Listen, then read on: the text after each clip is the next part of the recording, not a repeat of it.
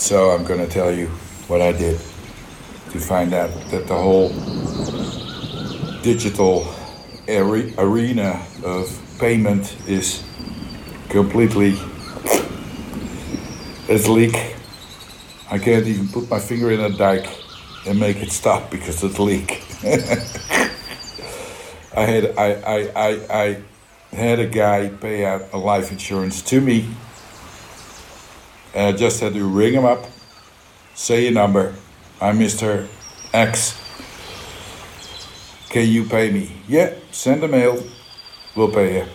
And then add the bank account on which the funds should be transferred. So not the bank account that was on the life insurance, no, another one. And they don't fucking check it. They just paid me within a week. They just paid me. And that's how it is. It's leak. Procedures aren't being followed. GDPR, who fucking cares, man? Nobody cares. I've worked at companies corrupt to the bone. They just want to have a paper signed by an accountant, GDPR proof. You're not safe. You're not safe on the internet. Don't even think you are one moment safe. You are not. So, Apple, let's go. It's very simple. How am I able to link a debit card to Apple Pay, get the debit card blocked because it's blocked? I cannot access it anymore. I was testing, but still I can pay with my phone.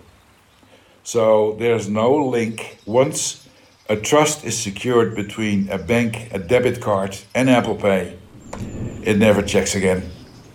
You just pay and everything's good. At least until someone calls and starts yelling, maybe at the bank.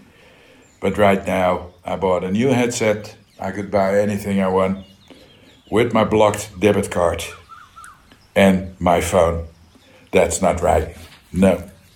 All these procedures, they're not linked to each other. There is a link, but they're not secured. And that's the first step. In the next episode, you'll hear more. Bye.